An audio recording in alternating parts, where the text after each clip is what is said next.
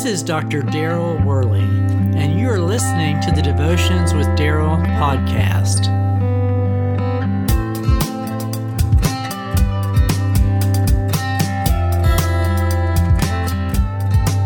Have you ever faced true disappointment? I recall a specific moment sitting in a doctor's office at MD Anderson Cancer Center. I'd undergone treatment for leukemia and managed to be in remission so that I could get a bone marrow transplant. The transplant process was one of the most difficult experiences of my life. I was literally brought to the edge of death in order to kill my own bone marrow so that the new cells could be introduced. About 4 months after the transplant, I had struggled physically, but was showing some improvement. At that point, I had lost so much weight that the doctor was contemplating inserting a feeding tube. On this particular day, the doctor came in and told us she had some difficult news for us. My blood work had tested positive for the hepatitis virus. I had already been having issues with my liver because of the treatment.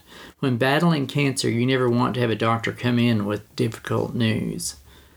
As the doctor explained that it apparently had come from a blood transfusion, they screen the blood, but sometimes things get through. She went on to tell me that she had to tell another patient that morning that they had contracted AIDS from a transfusion.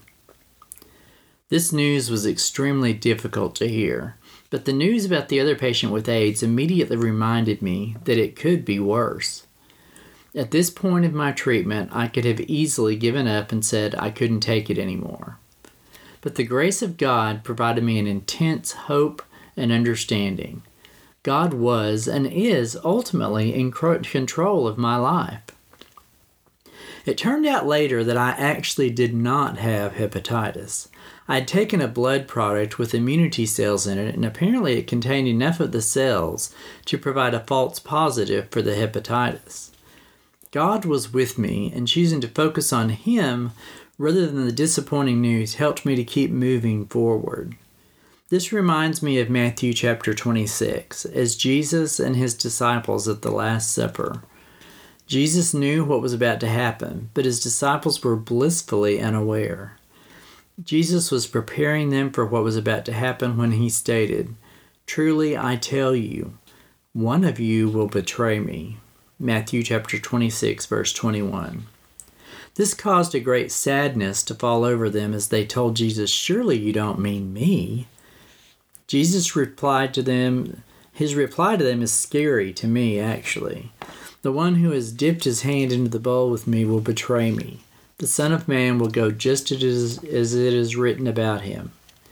But woe to that man who betrays the Son of Man.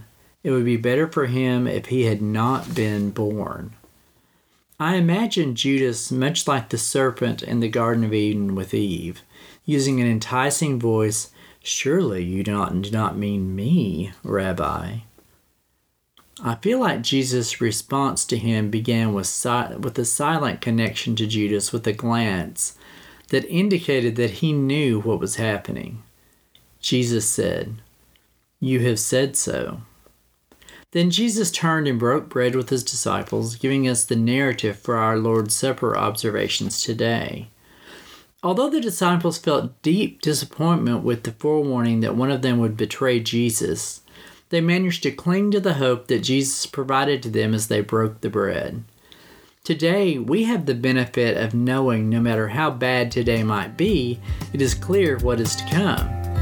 With this knowledge comes the eternal hope we share through our Savior, Jesus Christ.